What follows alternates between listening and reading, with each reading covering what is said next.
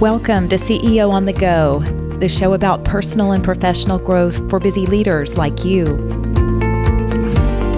I'm Gail Lance, and I'm here to help you think differently, solve big problems, and inspire change. It's tough to do on your own, and even with a team, but it is possible. So let's get started.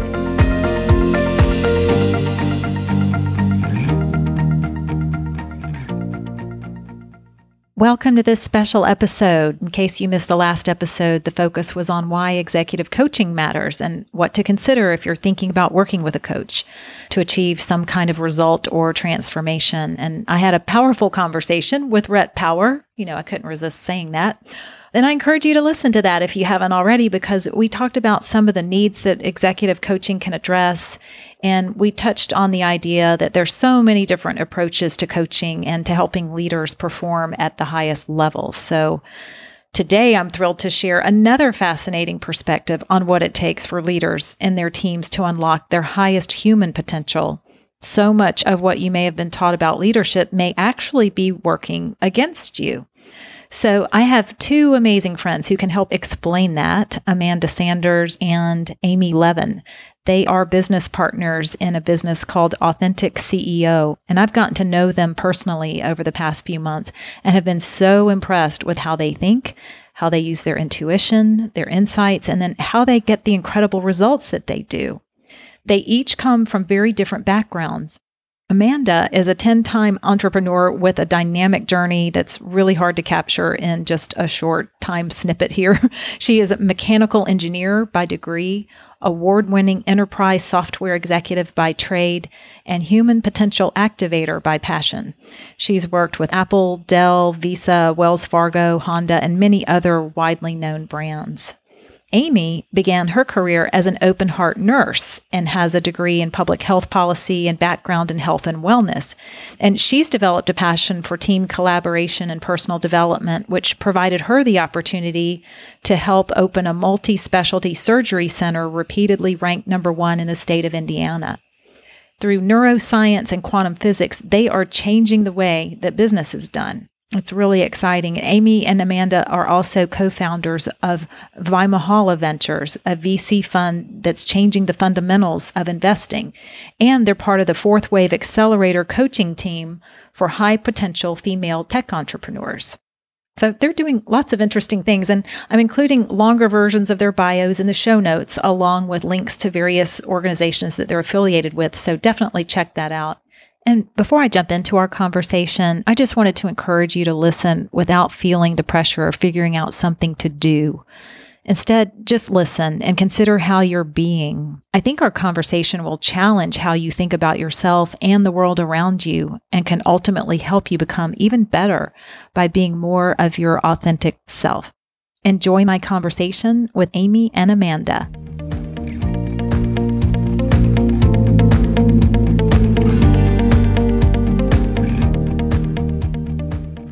Amy and Amanda, welcome to CEO on the Go. I'm so glad that you could join me for some conversation today. Wonderful to be here. Gail, we're so excited to be here. Yay! I know. We have worked together a little bit as part of a team on a special project. And I knew once I met both of you that we have a lot in common, and you all think so differently about leadership and have some wonderful perspective to share, amazing work that you're doing. So I just wanted to spend a few minutes kind of exploring that and helping listeners gain some insights that I think will be really valuable to them.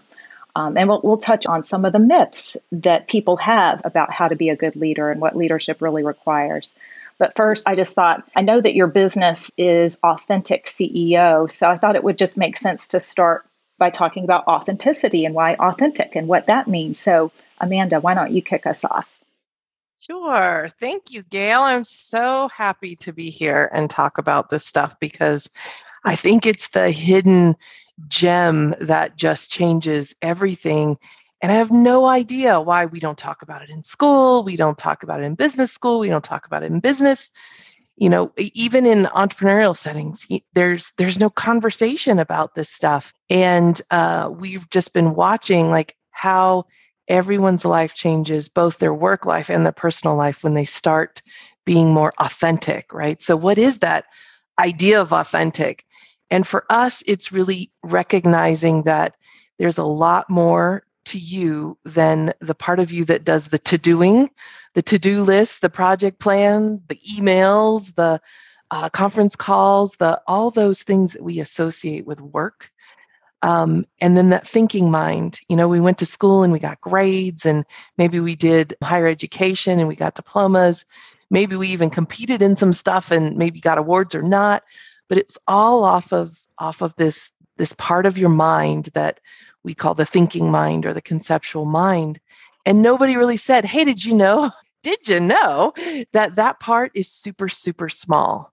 And that there is, by reference of just numbers, if you're saying, how small is it? How small is it, Amanda? How small is it? There is just about between 60 and 120 bits per second is the processing speed of this thinking mind. So if you think about that, you're like, wow, I think my computer right now goes faster than that. But what's the rest of the brain doing? Well, it's doing 399 billion bits per second. So if there's a majority of what's going on outside of the part you went to school for and that you use in your traditional work, what is that? And if we could understand it and work more from that place, that would be more authentic, right? It's more of who we are. So it's just that real simple definition of understanding who and what you are and the tools you've got, and through the brain is sort of how we describe it. And then when you can become more of that and use that greater tool set, the 399 billion bits per second rather than the average of 100 bits per second, then that's the path to authenticity. And it happens to also be a happier, more peaceful, more successful state to be as, a side effect. So even the side effects are great.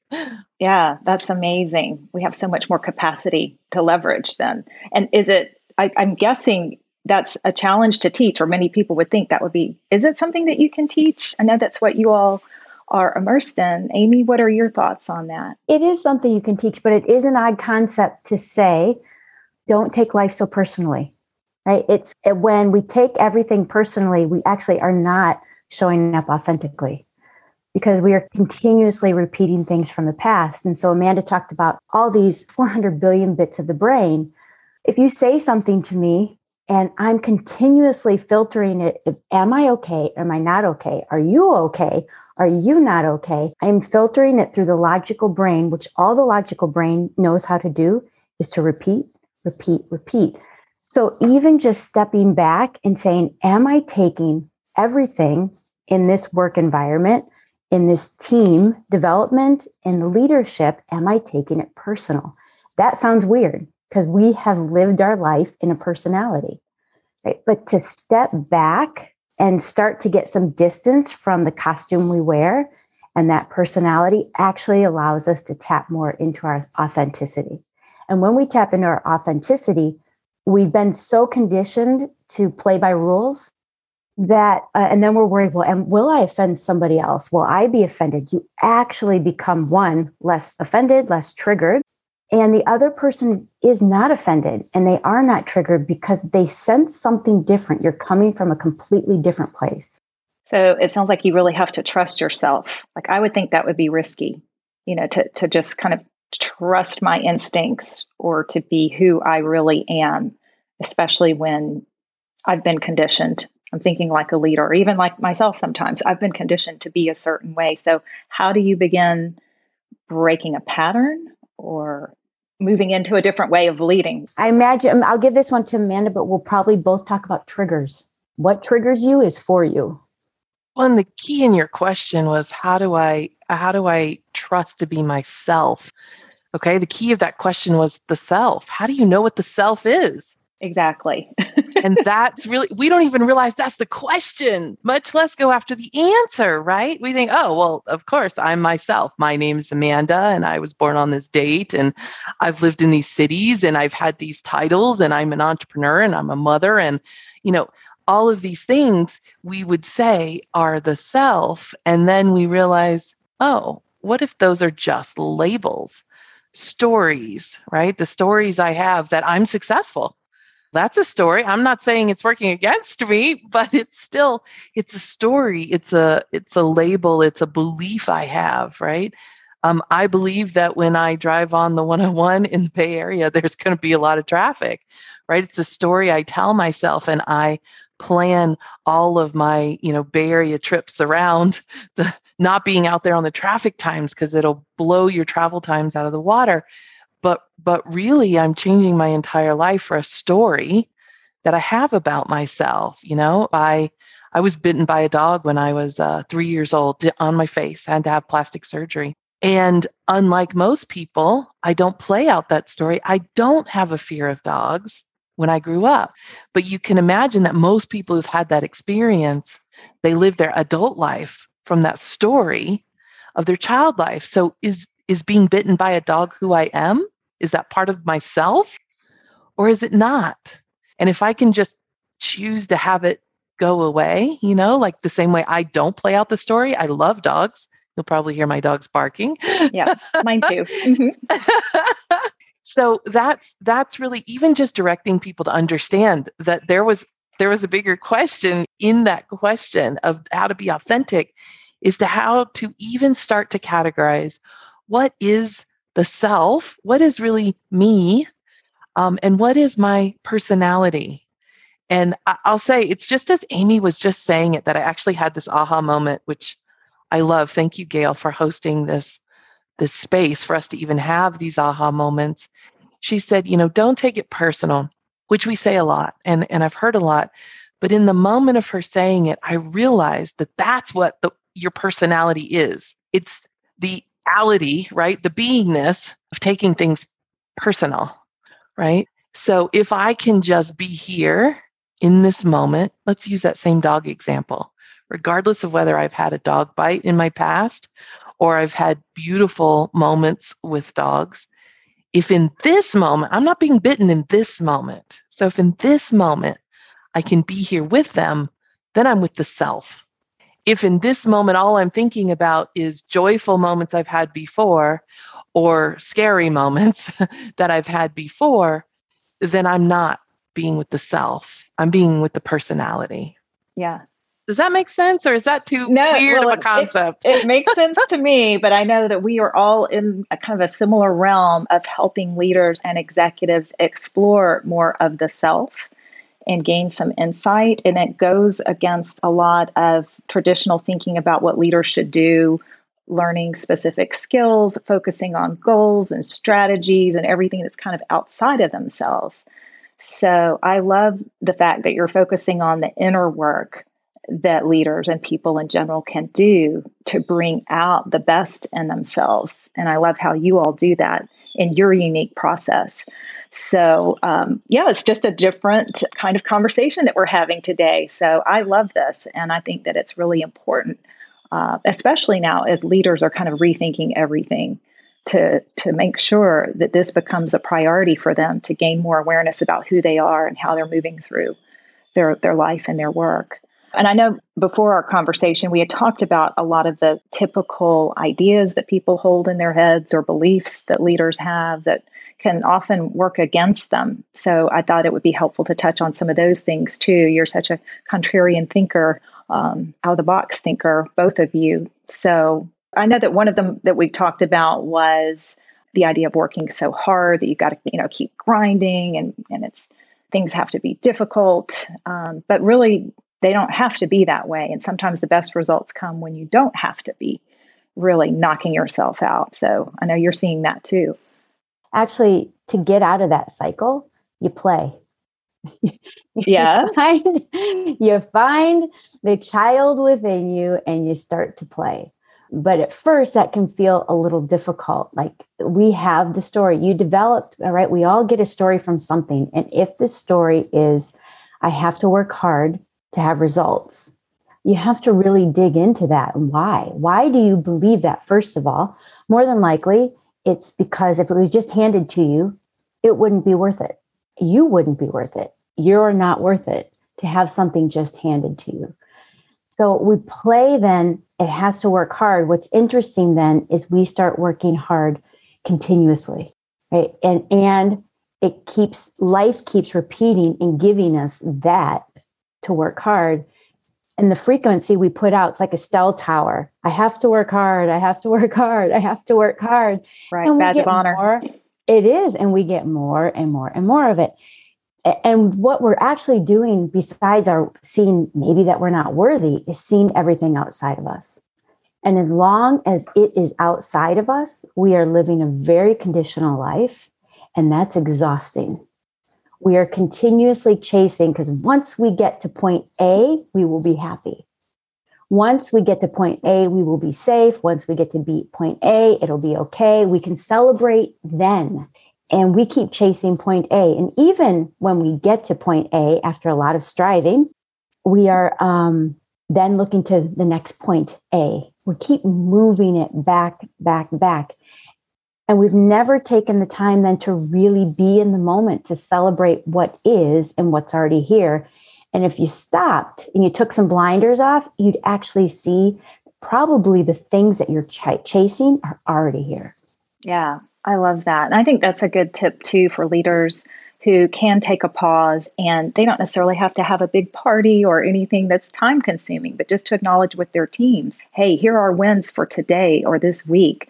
And to make that more of the focus, as opposed to where are we on our project and where is the status and how are we in terms of reaching our goals? Not that that's not important, but without the other, what really matters, right? There's so many of these beliefs that we have well-intentioned but taken on, right? Like, you've got to have a strong work ethic. We say that. We say that to our children. We say that to our friends. We say that to our employees. Right? I've got a strong work ethic. Like I'm going to be successful. I have a strong work ethic, right? And we don't realize that what is that story really saying? It's saying the only way that I can create value in this world is to work hard, right? Because the work ethic is the fact that you can work hard in the face of adversity, right? Because a work ethic isn't usually that, I can just like work hard sometimes whenever it's nice and frivolous and fun. It's this like almost this warriorship, right? And you see the CEO warrior as a big archetype that people take on. And this fact that you can fight through and make it through anything, right? Hard work pays off. Right? We say that a lot, right? We have all of these stories and these beliefs around this idea that working is what provides value, and work there is usually translated to doing, right? It doesn't mean having a business or quote unquote going to work. It means actually doing physical actions to produce something. And what we don't realize is all of this showed up in the days where first agriculture was dominant, because everything in the fields is a direct correlation to the amount of hours in physical labor that you've spent preparing it, growing it, culling it, harvesting it, all of those things. And then we went into the Industrial Revolution. Same thing was true of the manufacturing line, right? The number of hours that you had a human being at a certain productivity level create widgets and put them together was the amount of widgets you got out at the end. So it's no surprise that we came up with these things, but we don't live in those ages anymore. We graduated to the knowledge age years and years and years ago. And some say that we're even moving, beyond the knowledge age into this heart-centered age, that we're not even sure, what does that mean for a job when you're paid primarily for something heart-centered, right? But we couldn't imagine what it meant to be paid to do something mind-centered, right? The knowledge age, right? What would it mean if you just used your brain to do stuff, right? But as you know, the brain is not about number of hours worked, right? How long have you tried to write a proposal or design a new version of a product or decide on the strategic plans for this next quarter? And it's not about the number of hours you put in and slog it out. You do that, but you do it because you don't know another way. But then usually all at once, right? You have that inspiration where you go, oh, that, right? That. There it is. Yep. There it is, right? Mm-hmm. And some people it's while they're driving, and some people it's when they're in the shower. It's some people, I'm an engineer. So engineers, it's a whiteboard. We have a whiteboard addiction because you have to be standing at the whiteboard, Yeah. moving your arms, drawing something, because that is the distraction. The driving, the shower, the whiteboard, it's a specific kind of distraction to the thinking mind that needed to work hard. And so you gave it something to do, but you also put yourself in the space of a different brainwave. So we like to think of things through our brainwaves. And I don't know how familiar you or your listeners are to these brainwaves, but this one that most everyone's using right now is they're listening, they're thinking, they're doing email, they're going throughout their day is a beta brainwave. It's the one of the thinking mind, that conceptual mind, that 100 bits per second. But there are a whole handful of other brainwave states, and we were always meant to be in all of them throughout the day and go back and forth as we needed. This one's good for this one's good for this one's good for this, right? Delta is one that a lot of people have heard of. That's the sleep one. If you have trouble sleeping, you're not getting into delta very well. But what they don't realize is that theta is this state where you've sort of kept the thinking mind busy. It's the state you go to when you're meditating as well. This is why meditation, I think, is getting a good resurgence right now, because it's getting you out of that mind that believes working hard is necessary or even good for you. And when you're in that theta, the cool thing is it's a very low brainwave state. But the cool thing is it pairs with a high brainwave state, and high gamma is the spot of inspiration. That's when you go, oh, that's the answer. Like that there spot. it is. Yeah. Yes, it's fantastic. Good. Yeah. And did you know that so many things that we as leaders do throughout the day actually prevent us from going to gamma? They stop it. So really, we're in this little hamster wheel cycle of wanting to have these inspirations so that I can very quickly have a great idea on how to present to the board these plans that we want to do. Or I want to have this inspiration of, exactly where we should expand our geographies next, right? Or I want to be able to inspire the team cohesiveness and really have this felt sense of belonging, even if we're remote. But I can't do that by working harder. And many of the activities that we do throughout the day from a brainwave perspective actually prevent us from going to this place, this gamma and high gamma place where it flows naturally and in an instant, not about hard work at all. Yeah. And instead what they're doing, many leaders are doing is leading to burnout and, or apathy or, just don't care anymore. I can't take anymore. And that's not motivating for their teams. But I was going to back up and say how I love that you kind of trace the history of how people even view work and, where we are in modern times and the greater openness there is to understanding yourself and leading from your mind and your heart. And it's not all about traditional work and the way that we viewed it. I thought that was a great point to emphasize. I know that we're nearing wrap-up time here, but Amy, I wanted to bring you in and see if there's some other thoughts or ideas that would be helpful on this topic of how to really drive more authenticity, maybe think differently, challenge some of the beliefs that leaders typically have that you think would be helpful to share. I'm just going to play off of what Amanda said, that if by the end of your day you are exhausted, you're doing it wrong. We don't have to do it that way anymore. I mean, first of all, as Amanda took us through, these different eras, we have computers now and AI that will do so much for us that should even free us up even more to get in these other brain states, that we can be more creative. We can connect authentically, right? And if you're waiting for your vacation to then take a break, again, you're doing it wrong. Because every day, if we start to look at from play, we've taken on so many beliefs that we aren't even aware of. A child's job is to play. And at some point, we were taught as a child to stop and to start working hard and to thinking. I value my thinking brain, right? I know we all value our thinking brain, but Amanda uses the example. I don't want to learn how to brush my teeth every day, but I also want to bring in new solutions, and I want to be able to see the eyes of the world and my business and my employees and my team through the eyes of a child. And in that eye of a child, wonder starts to spark, curiosity, the feeling of Christmas, if you celebrated Christmas or whatever holiday, your birthday. And from that, a whole different power and excitement comes, and your authenticity shines. Your authenticity, besides this taking personal, is really your gifts and talents that just show up, that you came here to express and share with the world.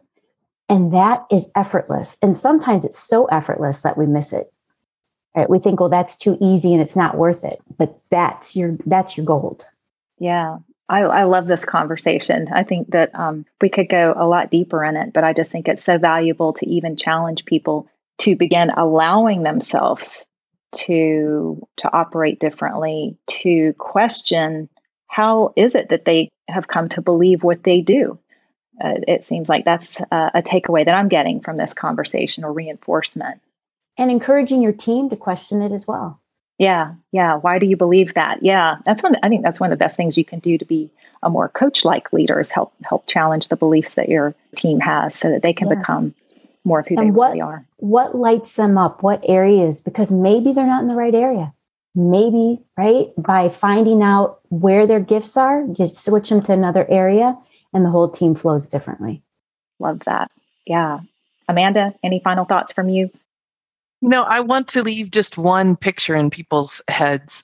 This is an analogy we use a lot, and even have sort of read some books and watched some documentaries on. And it's this idea of monocropping in agriculture versus creating a biodynamic farm. And that may sound really weird. Okay, why are we? Do explain. Why are we looking at this? But, you're very familiar with how most of at least the US-based agriculture is done in a very monocrop, right? We grow lots and lots and lots of corn on a massive farm that grows only corn and only corn, right? Or we grow lots and lots and lots of rice on a farm, usually a bog or something that does only rice, right? This is the monocropping. And then there is this idea that you can create actually a biodynamic farm, which needs to have massive amounts of diversity to create a sustainable ecosystem, where even something that you would consider a pest, right, or every piece of resistance to this, you're looking at, well, what's missing in the cycle? You're not looking at, how do I get rid of this pest? You're looking at, well, why aren't the natural predators for the pest also in my cycle, in my biodynamic cycle? And how do I attract them to my farm, right? How do I have as much diversity in crops so they all support each other, and how they're nourishing the soil? And so we use this picture and this analogy because I think it's just so beautiful for us to have pictures in our head that can connect to the land. This is what we're doing with our lives. So we challenge each and every person we work with to say, where in your life are you monocropping, right? And if you are following out one set of stories in your life, if you are eating the same, with some clients who eat the same breakfast every day, just out of efficiency, they're like, I don't want to think about it, right? You definitely have executives that have, sort of their power suit or their whatever that they wear every day. And they have, just a set of 5 or 6 of them because it's easier than thinking about clothes, which is true, but you're monocropping your life. And when you are staying in a beta brainwave state, when you are saying that the thinking mind is so important that I'm just going to use it throughout my entire business day, you are monocropping your mind. And you are monocropping your business. And as we know from the agricultural industry, the moment you start monocropping, you now have to bring in a whole host of other procedures. You have to bring in pesticides, you have to bring in fungicides, you have to figure out how to get nutrients back into the soil because you're taking them out, but there's nothing to put them back in. And so you're in firefighting mode, or you're solving the problem of the fact that you don't have a closed cycle all the time. All of your money and resources and strategies are going to fix the fact that you're monocropping. What if you just stopped monocropping? What if you thought of your life, every moment of your life, in the same analogy as we would think of a biodynamic farm? And how would that change? And what Amy and I see is when we work with you to do that through other brainwaves, through other tools, through quantum physics, to even understand the world around you differently, then just like a biodynamic farm seems to take care of itself, you don't need as many people to work on it. You aren't solving these problems and these fires, and you don't have to effort, so much into a biodynamic farm. Same thing with your life. The businesses get more successful, more beauty blooms from the life, and you become one of those lucky ones that you've heard about. You always read a story, or you have that friend where it's just effortless. They just trip into new business deals and new partners and new opportunities. And that is what happens when you shift your own life and your own brain from monocropping to biodynamic. I love that. And it happens organically too, to use a farming term. I know. I love the double entendre on that one, Gail. Good. Oh, you guys are so wonderful. I'm so glad that we could kind of tiptoe into this different kind of thinking. For today, it is different. It's a new way of viewing yourself and your beliefs. And I think that you've really challenged people today to think so differently. I hope listeners will take to heart what you all have been talking about, because I know that there's so much more depth there that we could explore. But like I said before, it's called CEO on the Go for a reason. So try to keep our episodes relatively short and relevant. So I can't thank you enough for joining me today. And and where should people reach you? Let the audience know that before we sign off today. Vanna? Oh, yeah, our website is authentic.ceo, or you can email us if you have any questions or want to talk to us directly at authentic@authentic.ceo. Awesome. All right. Well, thank you guys so much again for having this conversation, and for everyone else listening in today. I hope you have a wonderful rest of the week doing the work that matters to you. Thanks for tuning in. And as always, be sure to share this episode with someone else who might benefit, or leave a review. You can join my email list by going to workmatters.com so you don't miss an episode. And there you can learn more about ways we serve mission-driven leaders like you. If there's a challenge you want to discuss, I'd love to hear from you. In the meantime, keep growing as a leader, inspiring change, and doing the work that matters to you.